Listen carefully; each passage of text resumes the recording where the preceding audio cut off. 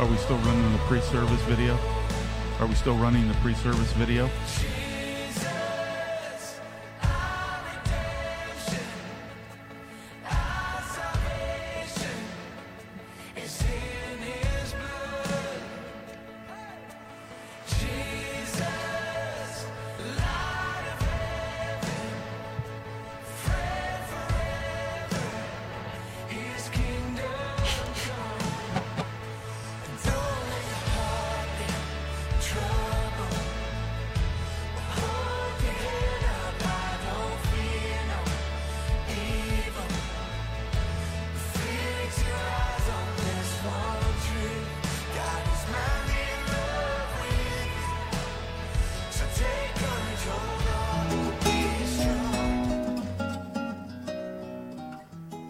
Greetings, Cypress Bible Church. We are so excited that you were able to join us this morning to worship the living God.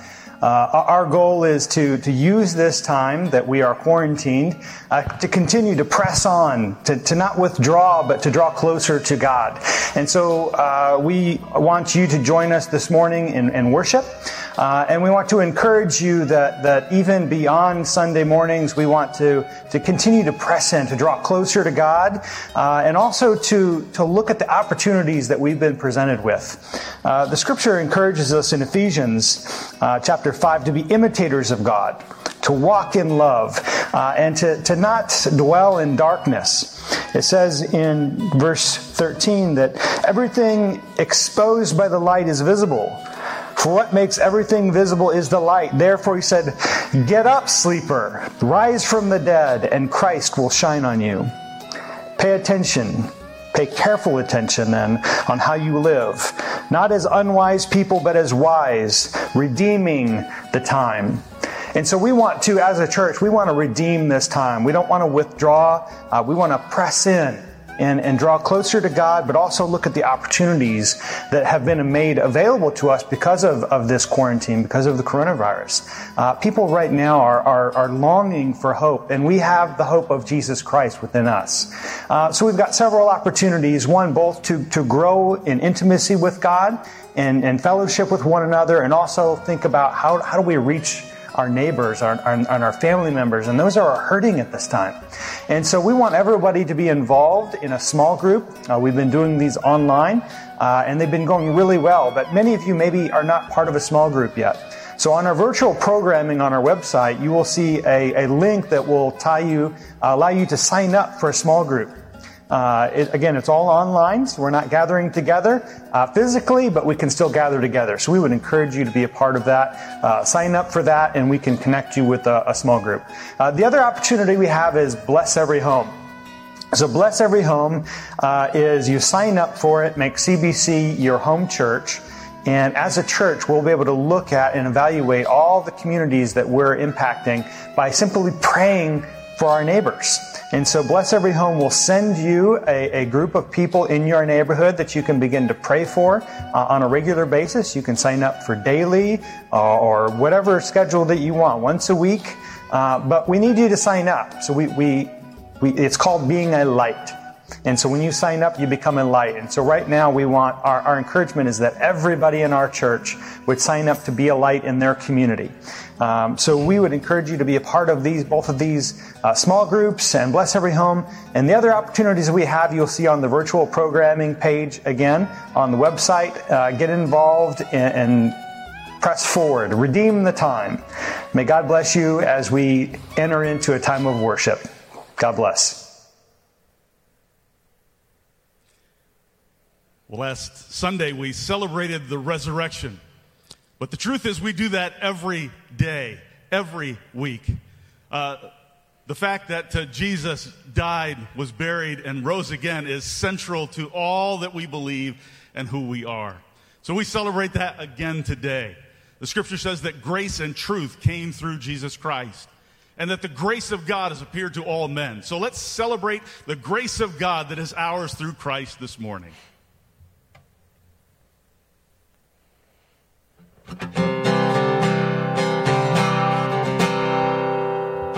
Who breaks the power of sin and darkness? Whose love is mighty and so much stronger. The King of glory, the King above all kings. Who shakes the whole earth with holy thunder, who leaves us breathless in awe and wonder, the King of glory, the King above all kings. This is amazing grace. This is unfailing love, that you would take my place, that you would bear my cross. You would lay down your life, that I would be set free. Yeah. Oh, Jesus, I sing for all that you've done for me.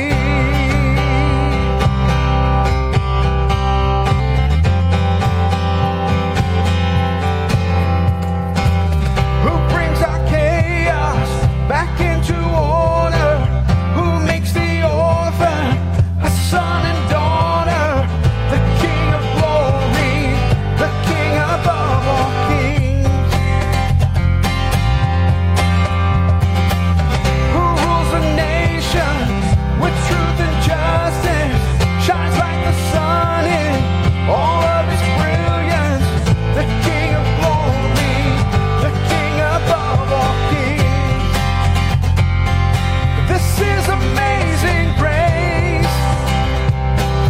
This is unfailing love, that you would take my place, that you would down your cross, you would lay down your life, that I would be set free. Yeah. Oh, Jesus, I sing for all that you've done for me.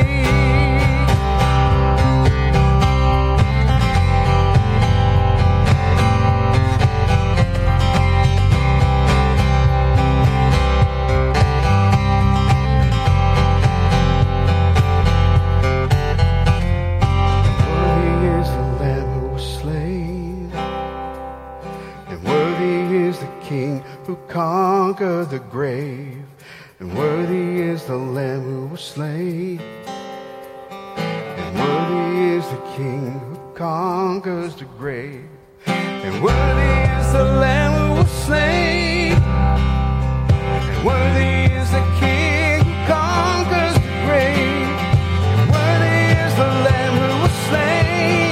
Worthy, worthy, worthy. This is amazing grace. This is unfailing love, that you would take my place, that you would bear my cross, you would lay down your life, that I would be set free. Yeah. Oh, Jesus, I sing for all that you've done for me.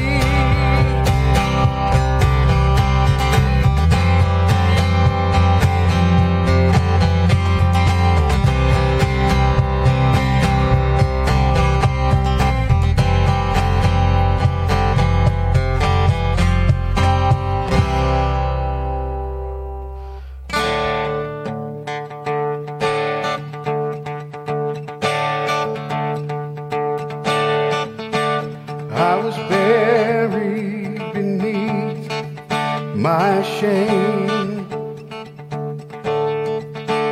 Who could carry that kind of weight? It was my tomb till I met you, and I was breathing but not alive. And all my failures I tried to hide. It was my till I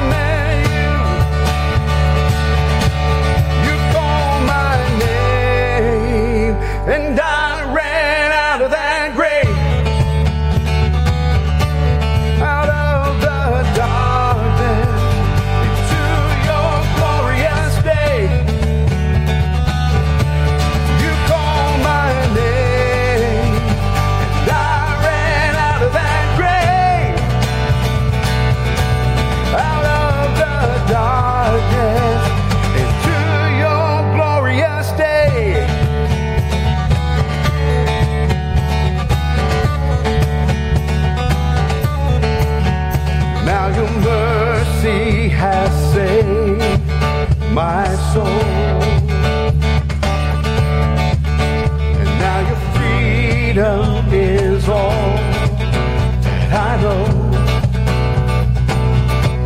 The old made new. Jesus, when I met you, you called my name, and I ran out of that grave, out of the darkness, into your glorious day.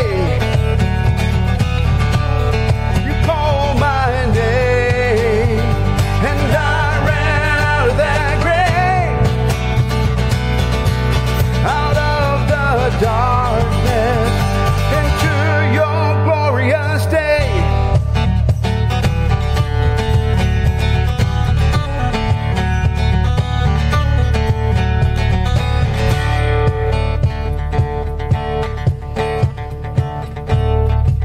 Sing this. I needed rescue. I needed rescue. My chains were heavy. The chains break at the weight of your glory. I needed shelter. I was an orphan. Now you call me a citizen of heaven. When I was broken, you were my healing. And your love is the air that I'm breathing. I have a future. My eyes are open. 'Cause when you call my name, I ran out of that grave, out of the darkness, into your glorious day. You called my name, and I ran out of that grave, out of the darkness, into your glorious day.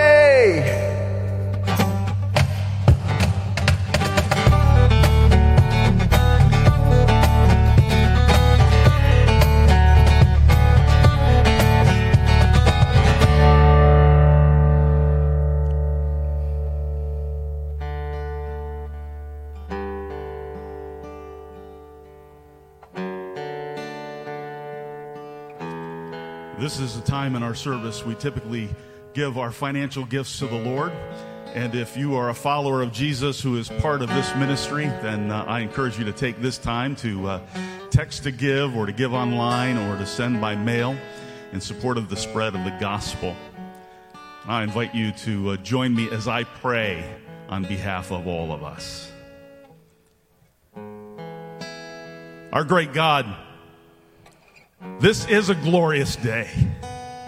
And every day is glorious because you are our creator, our sustainer, our redeemer. There is none like you. You never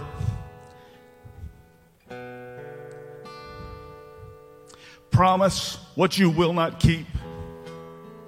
You never fail. And we know that all your people, all those redeemed, saved by the precious blood of Jesus, you will bring into glory. But Lord, we have sinned. We failed. We've doubted, even this week. We've not been who we are in Christ. We've loved the world. We've ignored your word. And we've been absorbed in our own lives and forgotten you at times. Forgive us by your grace and mercy, because all of our hope is in you. Give us peace and boldness through the precious Son who gave his life in exchange for ours, and we say, hallelujah, what a Savior. Lord, right now we want to pray for those who are on the front lines in this extraordinary healthcare crisis, for nurses and doctors and grocery self-stockers and clerks and police officers and government leaders, and the list is longer than that, but you know each one. And Lord, may they look to you for strength, for direction, for wisdom, for peace. And for those who are grieving what they have lost, or what they are losing, or what they are fearing, Lord, give them overflowing comfort in Christ Jesus. And now, Lord, we pray that the good news of your salvation will spread through all the earth, that there would be a gospel pandemic in this city.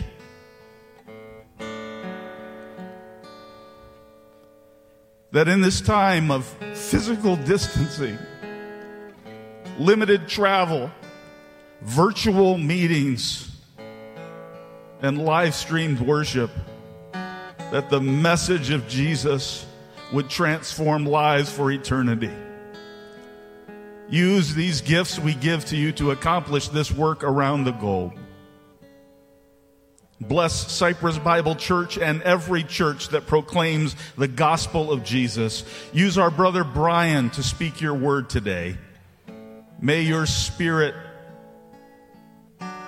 give your people encouragement and conviction, and equip them and bless them through the ministry of your word today. Make us as your people now ready to receive that word. May it change us, because what good is hearing it unless it does that? Wash us, shape us, refine us, shatter our misconceptions of you. Reconstruct our values, make us different, make us more like Jesus, in whose name we pray. Amen.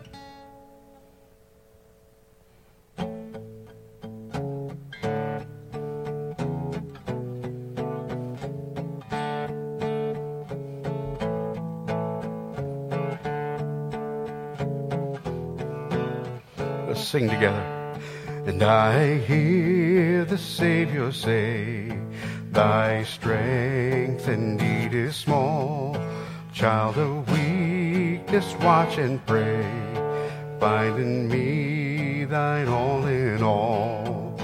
'Cause Jesus paid it all. All to him I owe. Sin had left a crimson stain, he washed it white as snow.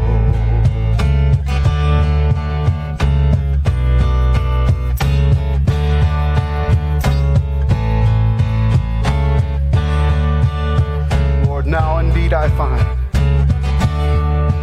Lord, now indeed I find thy power and thine alone can change the leper spots and melt the heart of stone. 'Cause Jesus paid it all to him I owe. Sin had left a crimson stain, he washed it white as snow.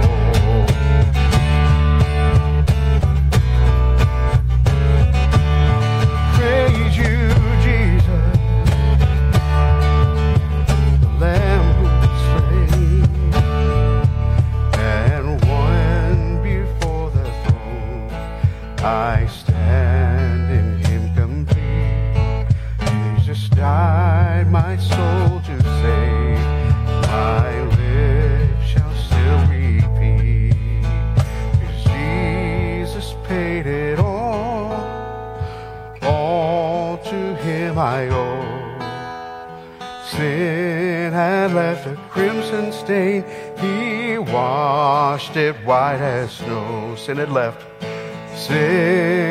left a crimson stain, he washed it white as snow. He washed it white as snow. He washed it white as snow. Lord, we praise you for your amazing grace. We lift up your holy name this morning. We praise the one who paid our debt. We sing this together. Oh, praise the one who paid my debt and raised his life up from the dead. We praise the one who paid my debt and raised his life up from the dead. Oh, praise the one who paid my debt and raised his life up from the dead. Oh, praise the one who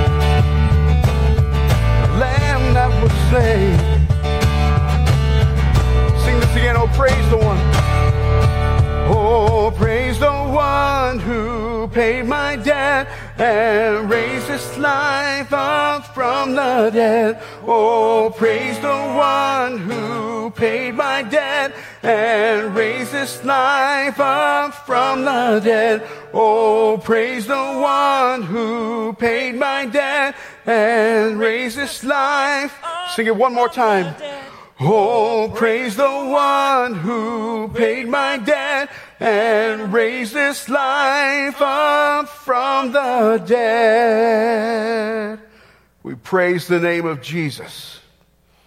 Amen.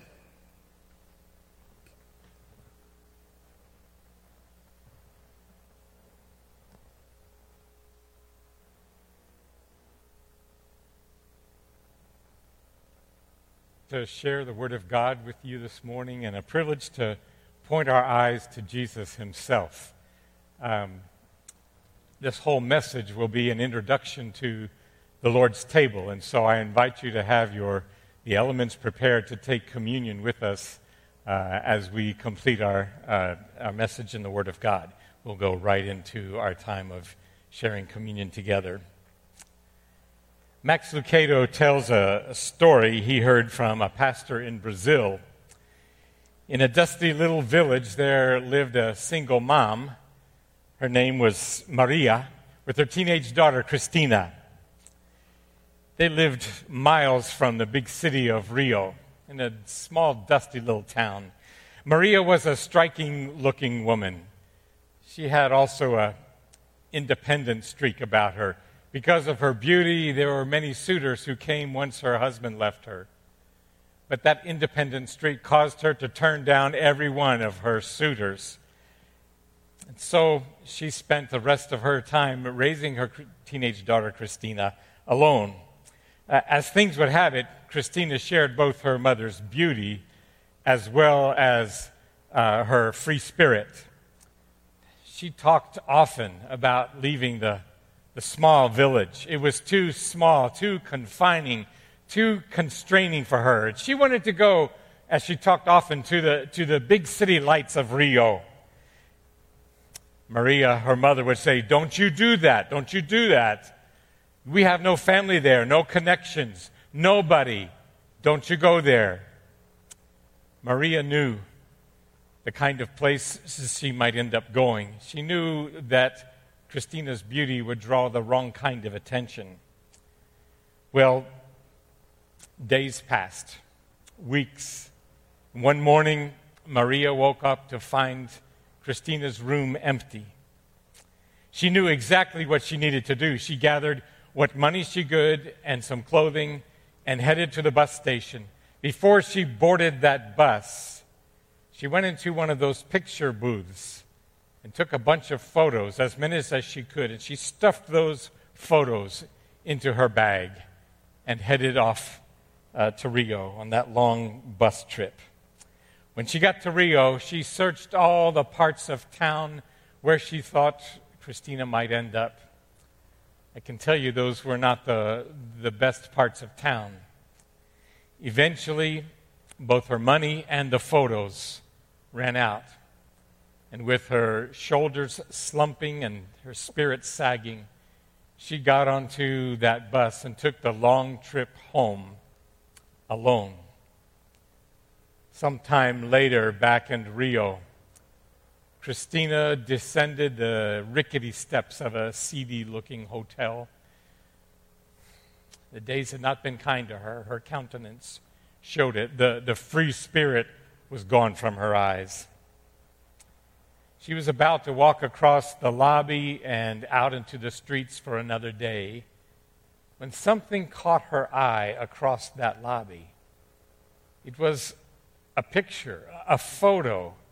In fact, it was a face. She went over and picked it up. It was thumbtacked to a post there with a rusty thumbtack. She looked at the face of her mother. She turned it over and read, "Cristina, no matter what you've done, no matter what you've become, come home." She looked at that face of her mother again and read, no matter what you have done, no matter what you've become, come home. Who wouldn't come home to a mom like that? I suspect that I'm speaking with some people who need to come home today. Last week, you gladly celebrated the resurrection of Jesus. This week, you've glumly survived the routine, the quarantine. Yes, in our minds, we know that Jesus is alive, but in our hearts, we're not experiencing life. We too vividly recall a failed past to sense the forcible presence of Jesus in our lives. Perhaps we feel like we've fallen too far and too often to ever be free. Others have meandered off the path without really meaning to. Perhaps some of us smile on the outside, but on the inside there is a yawning emptiness for true life and communion with Jesus. We think the Lord would never really want us back after what we've done, perhaps after what we've failed to do. When we've become like that, we are spiritually isolating.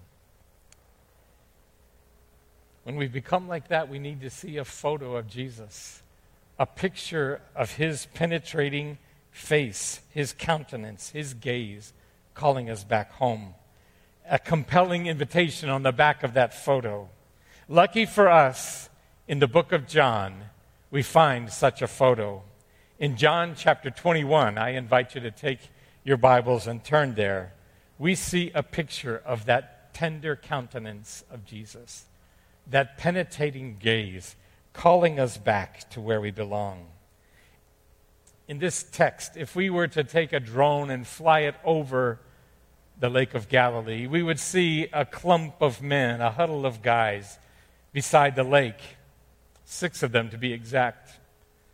A little distance away, a tough, burly guy. He's not just practicing social distancing, he appears to be practicing spiritual distancing. Take your camera and focus in on his face. It seems that there's a frustration there. Can you see the set of his jaw, the purse of his lips? Do you hear him grunt every time as he tries to skip rocks on the Lake of Galilee? Not very successful at skipping those rocks. 1, 2, 3. 3 every time. Finally, frustrated, he blurts out, "I'm going fishing." As if it's a good break in the boredom, the other guys say, "We're joining in, we're coming with you." And so a boat goes out into the fog or out into the night on the water. It appears that fishing fits these men like a glove. And it's night, the best time for fishing, and it's dark. John, our author, likes to contrast light and darkness.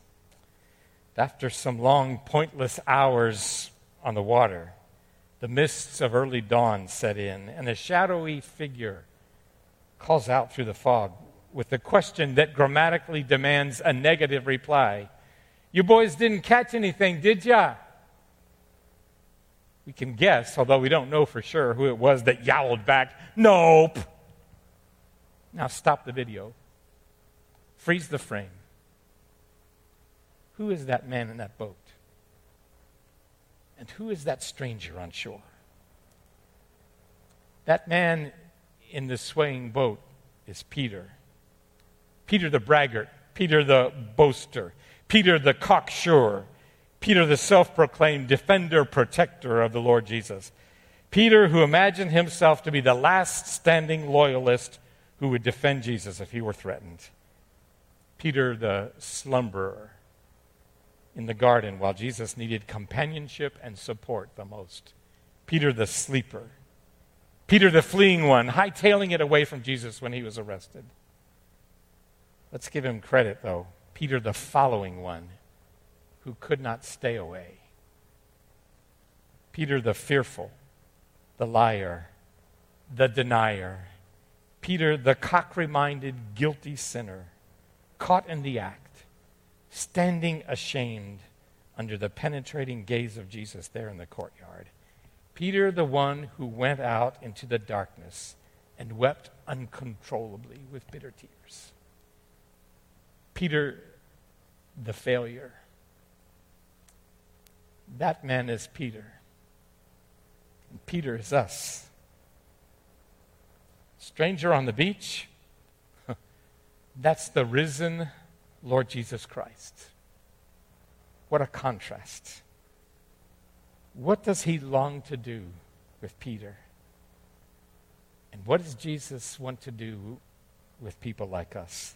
Look with me at John chapter 21, and let's be stopped in our tracks with a multifaceted picture and photo of Jesus. Let's study that photo to see his intentions and his interactions with Peter when he restores a fallen disciple. Let's marvel at how he wants and how he works, how he longs and labors to bring us home when we've gone astray. We've already looked and skimmed through the first part, much of the first 14 verses. Let's unpause the film and see how it plays out. Our camera last zoomed in on Peter in the boat. He still seems inwardly stung with his humiliating denials of Jesus. He still seems stymied now by a futile all-nighter at sea. The mysterious beachcomber calls out an awkward, stupendous kind of suggestion to professional fishermen. Hey, throw your nets on the other side of the boat. Somehow there's authority in that voice. Peter complies, and a miraculously huge catch results. Peter's best friend, John, recognizes it's the Lord. And Peter responds in an odd yet typical combination of respect and impulsiveness. He gets fully dressed and then plunges himself into the water. He will swim 100 yards like that to the master he can barely face, but cannot tear himself away from. A fire is already burning on shore. Breakfast is already cooked. Can I mention this? There are tons of words for fire throughout the scriptures. John uses a word in this instance, charcoal fire, that is used only one other time in all of the Bible. It's used of that charcoal fire in the priest's courtyard, beside which Peter was warming his hands when he faced the heated interrogation and when he cursed and denied his Lord. I don't even know the man, damn you!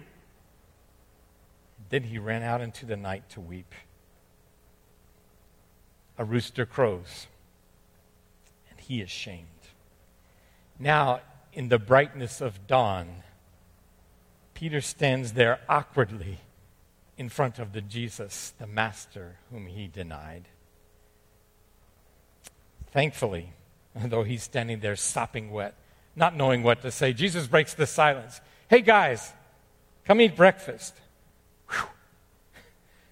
The fish get counted, and everyone knows instinctively, only Jesus, only God could do all this. What kind of God dies on the cross for our sins, rises from the dead to conquer sin and death, shows up on the shore, gives free fishing lessons, arranges a miracle catch, cooks breakfast, and then invites us to share an intimate moment with him? What kind of God does all that to chase down a depressed fisherman who thinks he's been tossed overboard?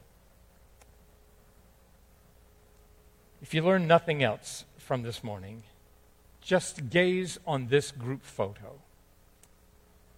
A circle of guys, exhausted and hungry, eating breakfast beside a lake, around this phenomenal God-man in the center, serving their plates. A God who is not ashamed to call these dudes, every single one of them who deserted him that fateful night, who's not ashamed to call them his friends. that kind of God. Whether it's fish from the sea or breakfast for our stomach, Jesus presents himself and proves himself as master of everything. It may be financial supply in these harsh economic times. It may be peace in the midst of a pandemic. It may be healing in illness, the right words to say to mend a relationship, wisdom in a tough decision, or guidance in a fog, perfect timing of events and people that you can never manipulate yourself. Maybe it is just the simple truth of Scripture that Jesus reminds us of. If he summons us to return to his side, he will supply. When Jesus calls us to himself, he reminds us it is he alone who has the power to provide and who yet invites us to intimacy.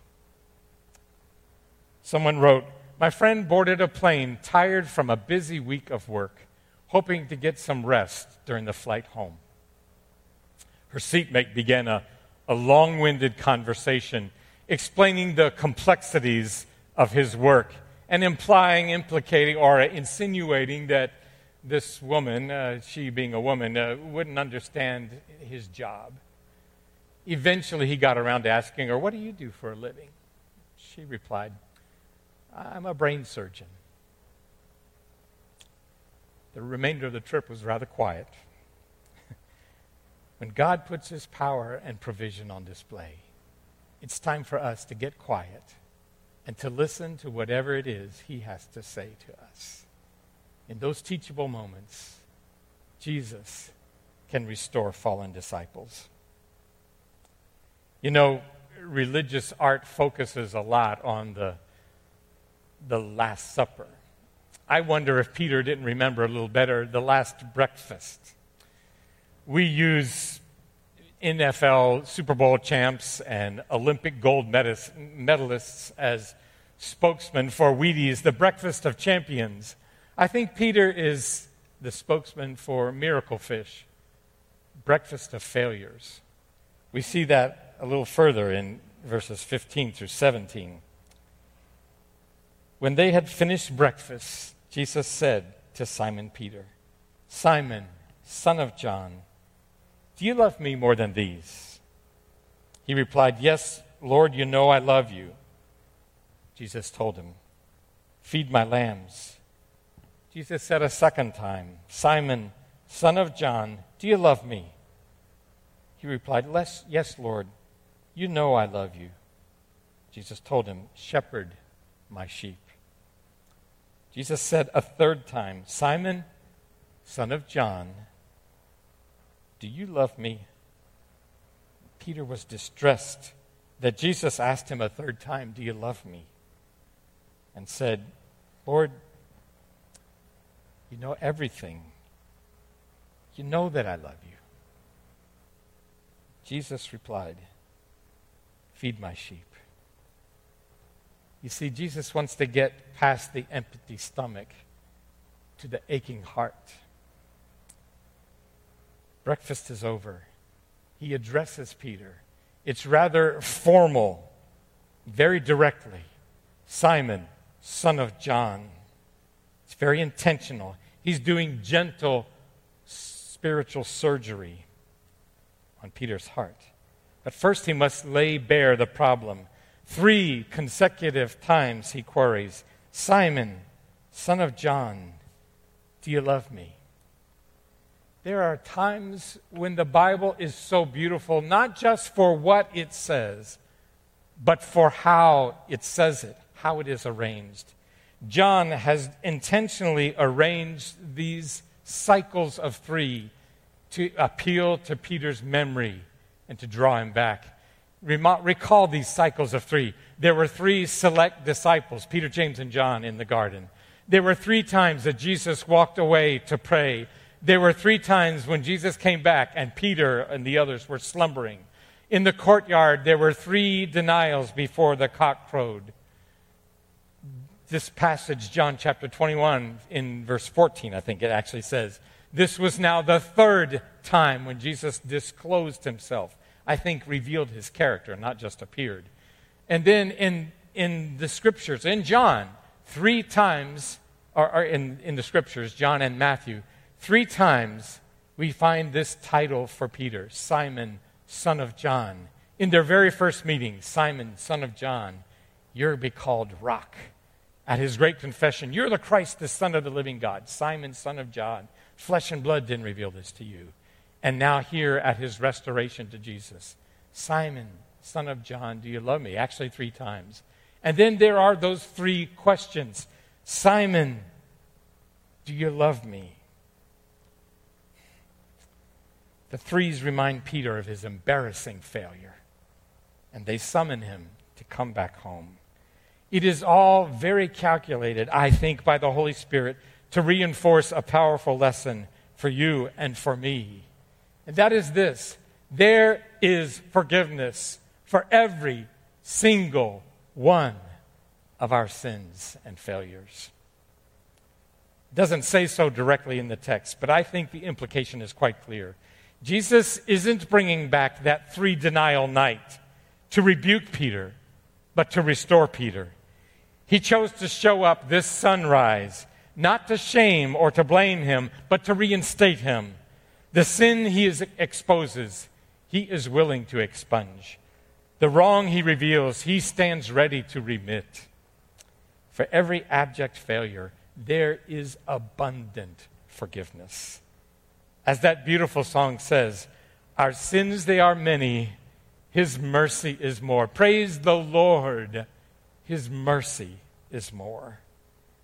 Jesus calls us back home by exposing our brokenness and amazingly forgiving it. The story is told back in the days of pre-revolutionary Russia under the Tsars that one of the Tsars had a very wayward son. He had a problem with alcohol and gambling. It was decided that perhaps the discipline of the military would cure him of his ethical ills.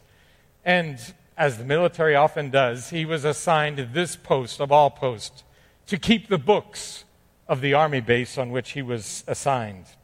His old vices got the better of him. Before long, he had run up huge gambling debts by fixing the books, risking and repeatedly losing the government's money. Late one night, he sat in the accountant's shack, looking at those debts he could never repay and could not cover up. He wrote in the ledger, "So great a debt, who can pay?" Then he took out a gun, loaded, intending to kill himself. But in his emotional and his physical exhaustion, he fell asleep.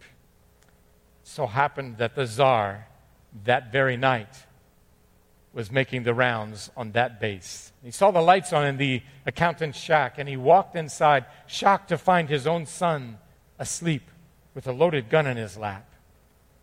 He leaned over the desk and read. He took the pen, wrote something quickly, and quietly exited. His son would wake up to find this written on the page: "So great a debt, who can pay?" In his father's handwriting, "Paid in full, Tsar Alexander III." If we wonder if God could ever forgive us, or if we can ever get back to where we once were with God, we need to look at this picture. Jesus leaning in a bit, looking into Peter's face, but not intimidating. Yet, laying bare his failure, but more importantly, probing his heart. What kind of Savior shows up on shore at our door to pursue us despite what we've done? A loving Father searching to find the shack that we're hiding in. A God willing to pay the price to win us back. Who beckons us with nail-pierced hands. Who looks us in the eye and calls us back home. We can't win our way back into God's good graces. All we can and must do is put our faith in Jesus, who took our penalty and paid our debt. What other features do we notice in this photo of Jesus? We need to notice not just the content, not just the number of the questions, but the content of them. There are three. 3 times Jesus asks, Simon, son of John, do you love me? Twice Jesus asked Peter with the word agape. Peter, do you love me with a self-sacrificing, loyal love? Some people say that's the highest kind of love. And 2 times Peter will respond, yes, Lord, you know I love you with a fond, affectionate kind of love. The word is phileo. The 2 Greek words are different. They are used virtually interchangeably in the book of John. So we shouldn't make too much of the difference. Yet there does seem to be a point. Peter is painfully aware of his past bravado and self-confidence. Lord, all of these other guys may bail out on you, but not me.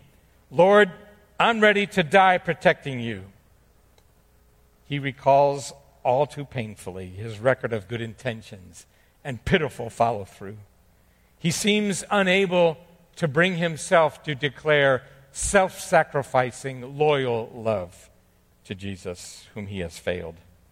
Whatever else is true, he absolutely, certainly will not compare his love to the others. Jesus said, do you love me more than these? Peter is in no mood to try and outshine anybody this morning. He's truly been humiliated. C.S. Lewis says, on the whole, God's love for us is a much safer subject to think about than our love for him. I picture Peter, his head lowered, his eyes staring down at the ground. He can't help but notice the scars on his master's feet. In tender love, Jesus gives him repeated opportunities. And finally, Jesus lowers the stakes, and he uses Peter's word. Peter, are you fondly affectionate toward me? I'll take that. We can go from there. I am more than willing, to embrace your affection. Gaze a while at that snapshot. Stop and consider the immensity of this intimate exchange. Here you have the God of all creation, the God who knows the precise location and species of every fish in every ocean and every river, every body of water and every aquarium in the whole world. He created them. He knows them all. He can give you a running total of the fish population on the whole globe.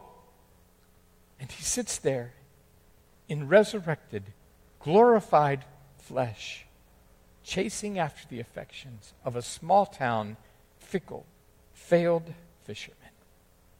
He's that kind of Savior.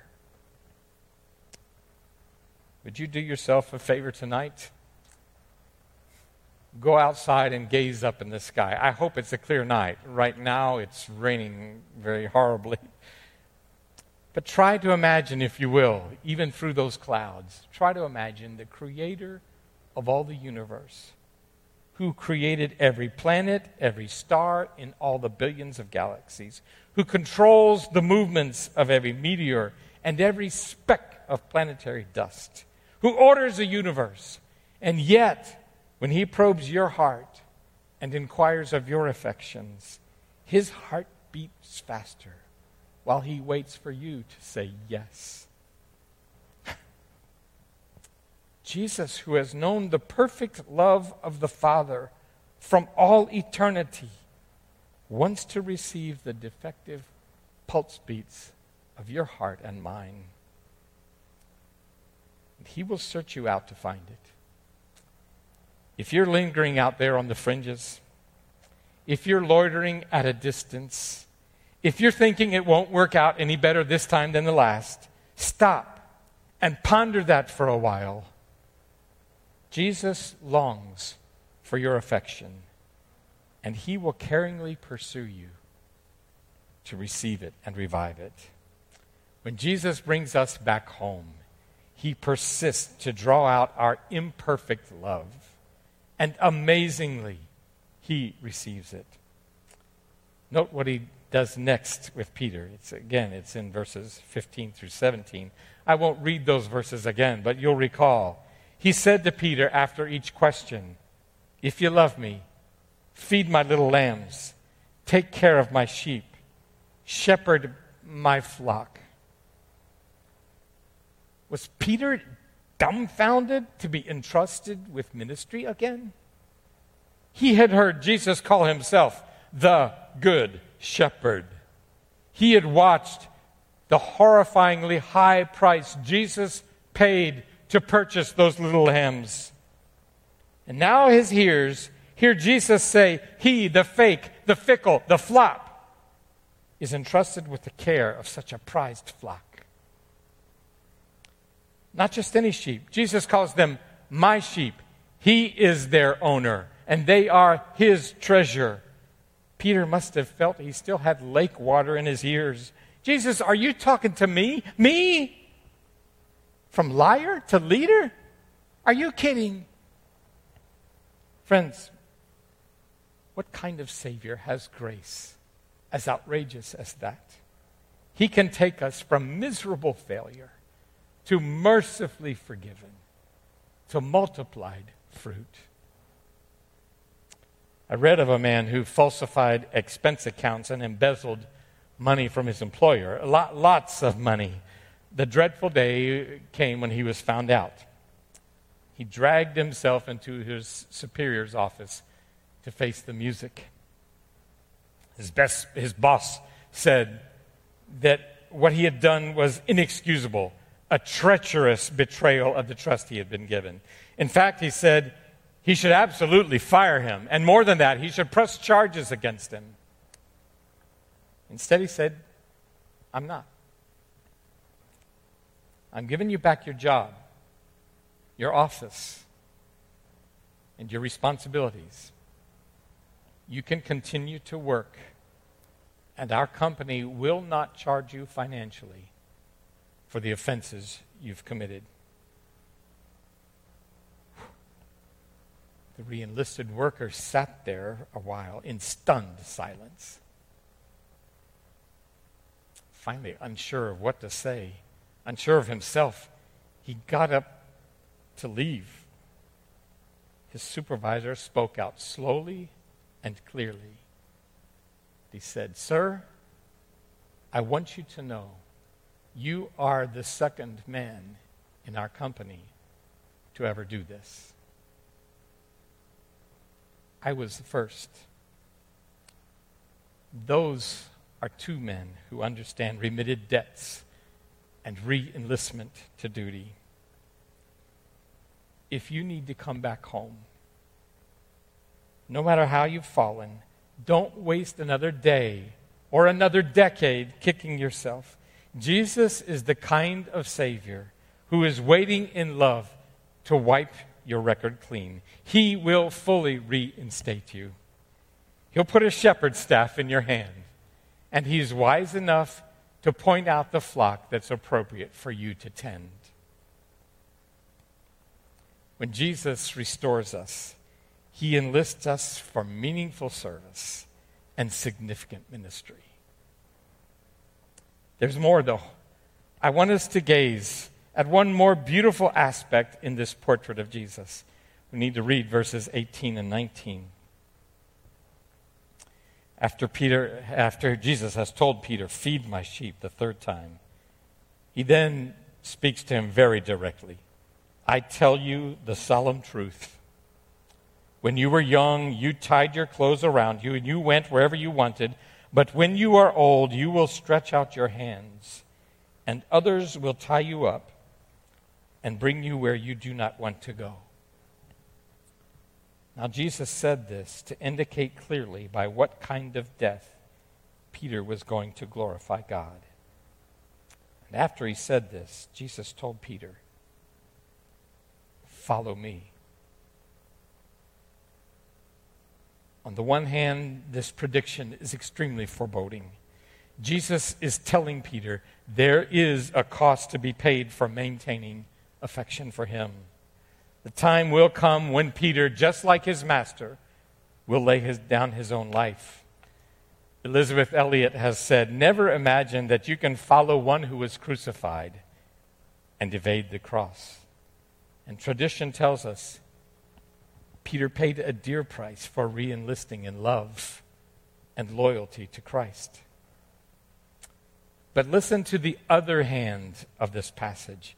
More than anything, Peter has felt the humiliating sting and the shame of his own public spiritual defection. He has worn the ID tag of traitor. He can hardly imagine standing strong. Yet Jesus is saying to him, "Yes, Peter, our eyes met that night. I looked at you as you wilted, defeated, and deflated in the garden. That night in the courtyard. No more, Peter. Peter, look at me now. Hear me. I'm telling you, one day you're going to stretch out your hands and they're going to kill you. But you will not recant, Peter. You will stay true, devoted to me, not disowning me, but honoring me. Rock steady to the very death, and I'll be right there with you."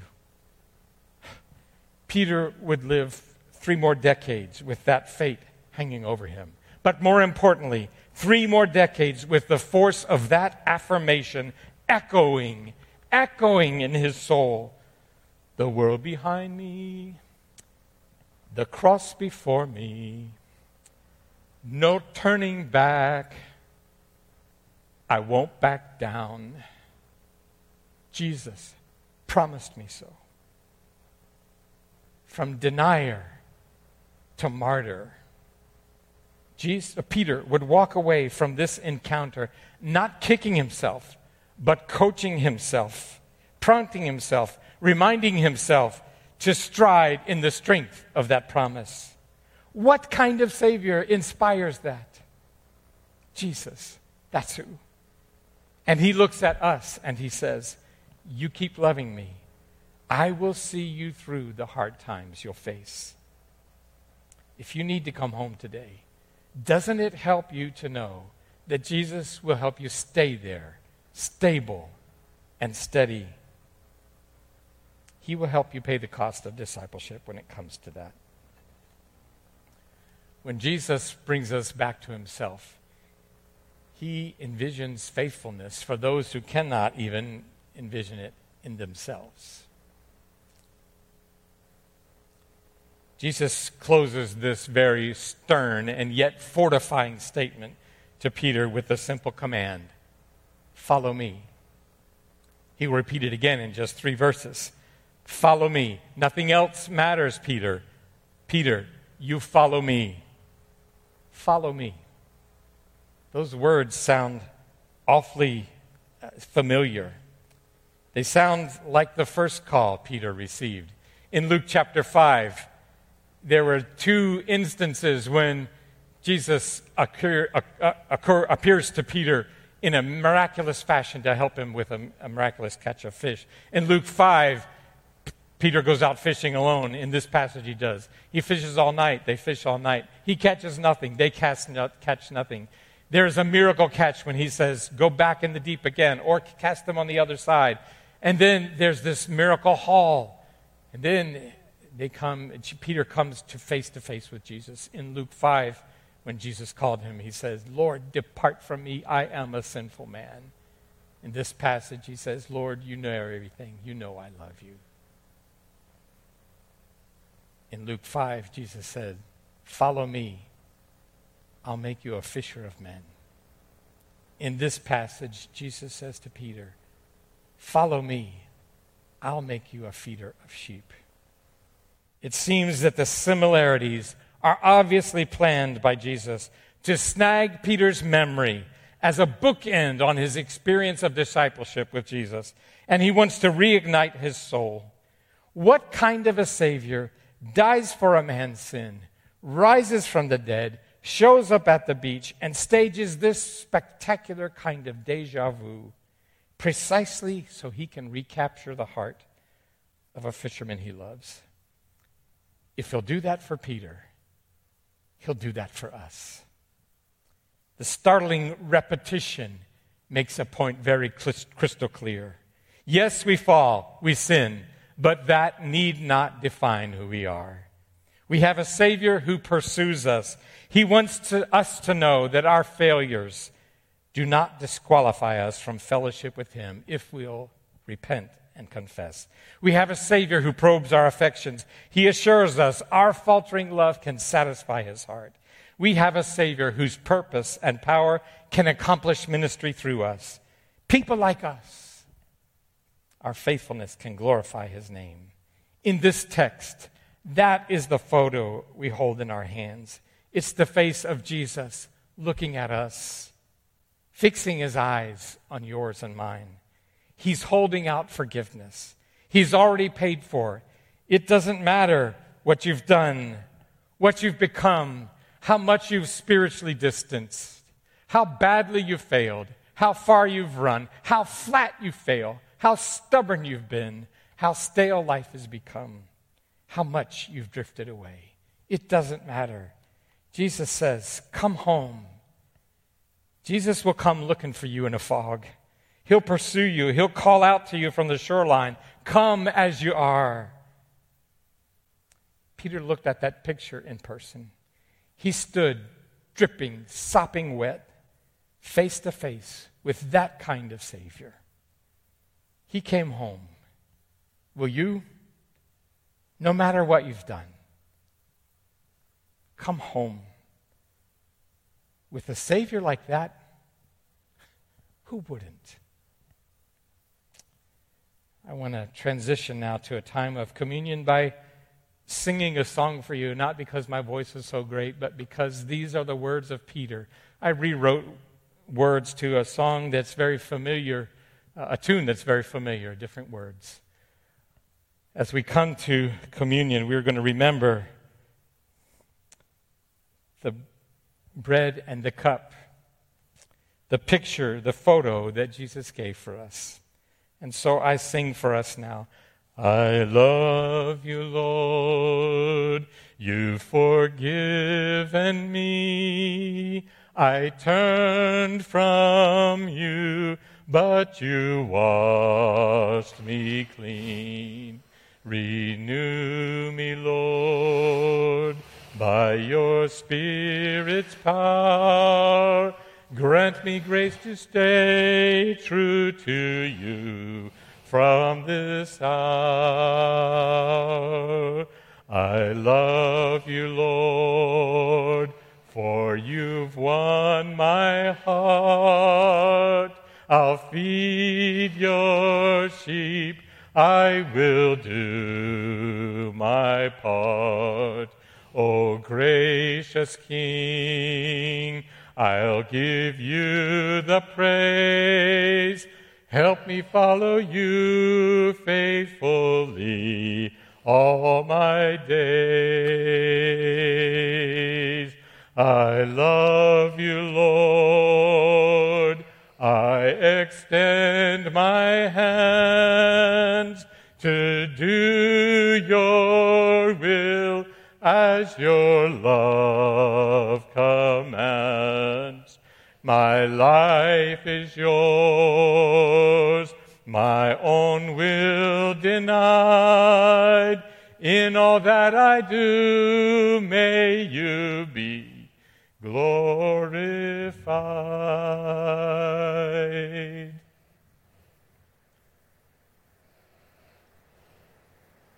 Jesus paid the price to restore us to him. He said, "This is my body given for you. Take it in remembrance of me."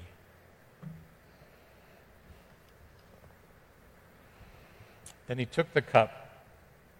"This is my blood, shed for the remission of sins.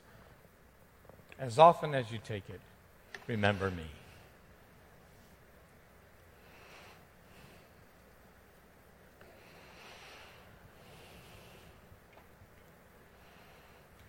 I close with some good words.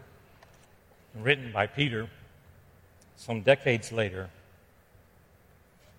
And after you have suffered for a little while, the God of all grace, who called you to his eternal glory in Christ, will himself restore, confirm, strengthen, and establish you. To him belongs the power forever. Amen.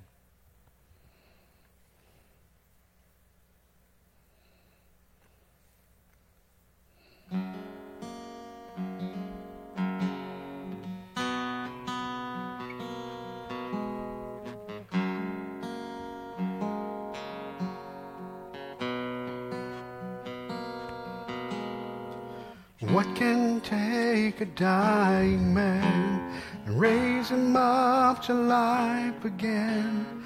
What can heal the wounded soul and make us white as snow? What can fill the emptiness? What can mend our brokenness?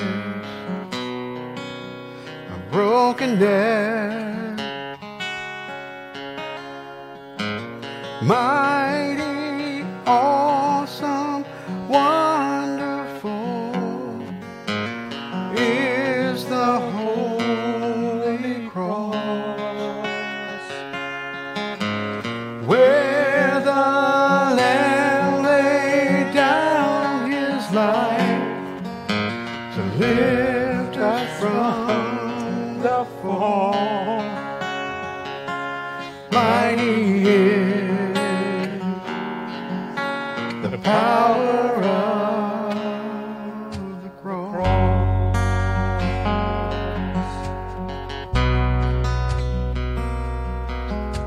And what restores our faith in God, and what reveals the Father's love? What can lead the wayward home? What can melt a heart of stone? What can free the guilty ones? What can save and overcome?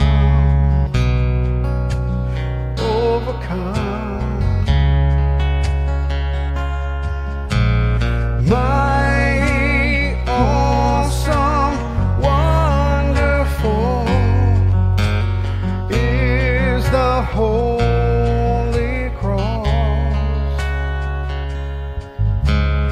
where the Lamb laid down his life to lift us from the fall. Mighty is the power of the cross. It's a miracle to me. It's a miracle to me. And it's still a mystery. And it's still a mystery. It's a miracle to me. The power of